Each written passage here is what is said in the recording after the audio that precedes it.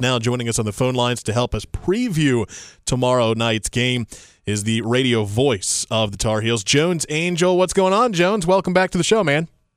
It just shows great to be with you. Just shows you how silly those rankings are that 2 weeks ago, no, sorry, Tar Heels weren't ranked. Oh, you beat Campbell? Okay, you guys are ranked. Sometimes those are a little silly. But Carolina happy to get back to their winning ways last week and do so in dominant fashion against Campbell. It was, give the Campbells credit. They came in and were energized and I thought executed well early in that game. And, it was 7-7 through a quarter. But then Carolina scores the final 52 points of the game and wins it 59-7. So good to get back to winning, and now you set up this really important 3-game stretch to close the year, starting with Duke on Saturday night. So a really important stretch here for Carolina. Big weekend in Chapel Hill with football and then basketball as well on Sunday afternoon, and looking forward to a really busy weekend and hopefully a bunch of Tar Heel victories.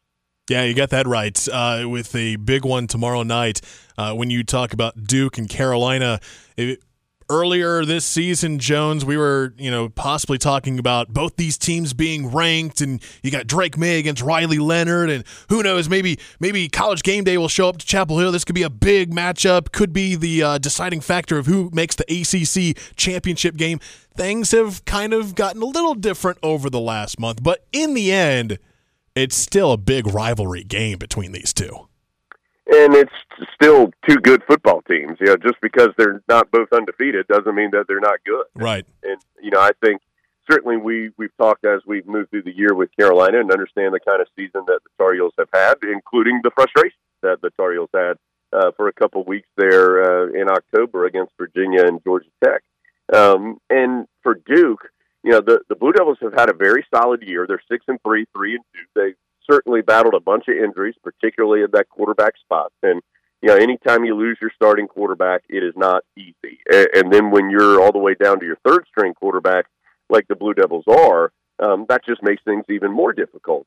Give credit to Mike Elko and his staff. They have a good enough team in total that even with losing Riley Leonard for an extended period of time, and he's been beat up a couple times and missed some games this year, they've been able to manage that and still be competitive and still be successful. And, Rob, I would expect that, assuming that Leonard does not play, and it appears as though he will not, barring some kind of miracle or some trickiness by Duke, it appeared to me Duke is going to rely on running the football, and they're very good at doing that, and Carolina has to stop it to be successful this week and the rest of the year.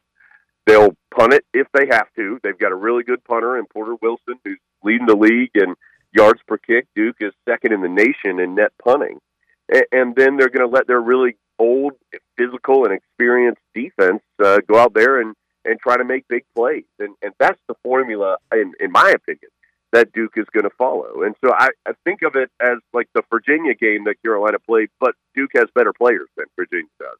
And so, how will Carolina manage that this time? Because I think the Tar Heels struggled in that regard, certainly against Virginia. I think it's the one time this year that Carolina just looked kind of out of sync offensively, and they were rushing because Virginia was keeping the ball so much, and Carolina didn't handle that particularly well. And so I think it's an opportunity against a better team that I think will follow a similar blueprint for Carolina to try to succeed. And so I will say, Rob, when Carolina's offense and Duke's defense is out there, those are two big-time units. And so I'll be excited to watch those two sides go at it, because I think both of them are elite at what they do, and it should be interesting to watch those two really good groups of players go at one another. How crucial is this game tomorrow night for both teams, especially when we look at Carolina's schedule? You mentioned, you got Duke, you got Clemson, you got NC State. That's a very big, important stretch. And I'm sure if you ask the fans of both teams, Jones, they're saying, with this rivalry game, we know how this plays out for every rivalry across the nation. The fans are, as long as you beat your rival, bowl games, yeah, sure, whatever. But if you beat your rival, so how big is this? I mean, is this really a season-defining game for both teams tomorrow night? I think it's a season-defining stretch for Carolina, and this game is part of that stretch, because this stretch is going to determine whether Carolina has a great year or, that was a pretty good year, but man, it was a frustrating back half of the season. Yeah. And all of that for Carolina is going to be defined on how it plays out here over these next 3 weeks that just happen to also include 3 rivals, 2 of which are your main rivals in Duke and NC State, and that your fans get extra emotional for, and understandably so. Mac Brown talks about it all the time. These are the games where the fans of the other team are the people you work with, the people you see in the grocery store, the people you go to church with, the people that your kids go to school together, and those are important games. People like it when their teams win those games, and so there's a lot of things that go into making this an important game and stretch for Carolina, and certainly for Duke. The rivalry aspect is just as strong for them, and they're continuing to try to back up a really good year a season ago with another really good season as Mike Elko continues to try to build the program. And so a win in this game would be a big deal for them. And Carolina's won the last 4 in this series. And so Duke is hungry to get that victory and get the victory bell back. And even having said that, Rob, with those 4 straight wins, 2 of those came down to the very final few seconds. I mean, Carolina scored with 16 seconds to go last year in Durham to win that game. And I was doing something for a different project yesterday, Robin. Since 2000, so that's 23 games that Carolina and Duke have played from 2000 to 2022. 13 of those 23 games have been decided by 1 score or less. Wow. So even though Carolina, for the most part, has dominated this series, I mean, at one point, Carolina won 21 out of 22 in this series in the 90s and 2000s, but Duke has gotten a lot better since then, of course. But even when Carolina was winning most of these games almost every single year, these games are close. They're always close. And so I'd be surprised if it was anything else tomorrow night. And you add in the fact that, again, it's tomorrow night. I don't know about you, Jones, but night game atmosphere at Kenan Stadium, that place is going to be rocking. I cannot wait. Yeah, the Miami atmosphere from earlier in the year when it was an 8 o'clock kick was the best of the season, in my opinion, in Chapel Hill. And I would expect something similar. And then you had the Virginia game, which was in the evening, but the students weren't there because it was fall break, and it just didn't have the same feel. But this will have some energy to it. Students will be there in full force. The rivalry aspect, the victory bell on the line, homecoming in Chapel Hill, senior day for the Tar Heels.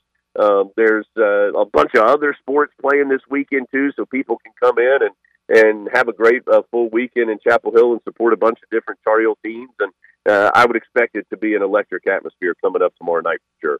You also mentioned the fact that other sports, real quickly, I'll ask you about basketball for those that did not keep up. But again, we're in that part of the year where football and basketball start overlapping. And eventually, once we get into the winter, we'll be talking with you and interviewing you about Carolina basketball. But season openers for both men and women earlier this week, and both teams got wins, right?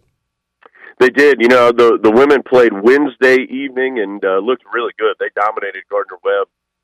They have a very deep and talented and experienced team. I think Courtney Bankhart's best team since she's been the coach here in Chapel Hill. They have a legitimate threat to be a Final Four type of team, an ACC champion type of team, and they're very good teams, but in the league. But I think they have that opportunity.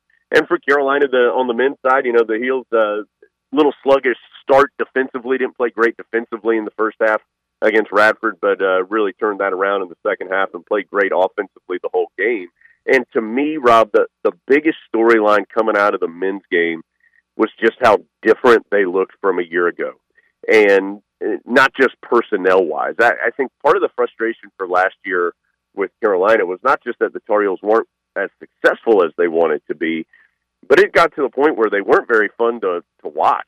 And it didn't really look like Carolina. And I think the Tar Heels looked more like Carolina on Monday night, and they looked like a team that was pushing the tempo and sharing the ball and trying to go inside first and passing up a good shot to get a great shot. And that, to me, that's Carolina. And when you have a talented team like the Tar Heels do that play that way, you've got a chance to be really, really good. And it was an exciting night to see how Carolina performed in that aspect. Radio voice of the Tar Heels, Jones Angell. We talk with him every Friday here on the WPTF Morning Show. Thanks so much, Jones.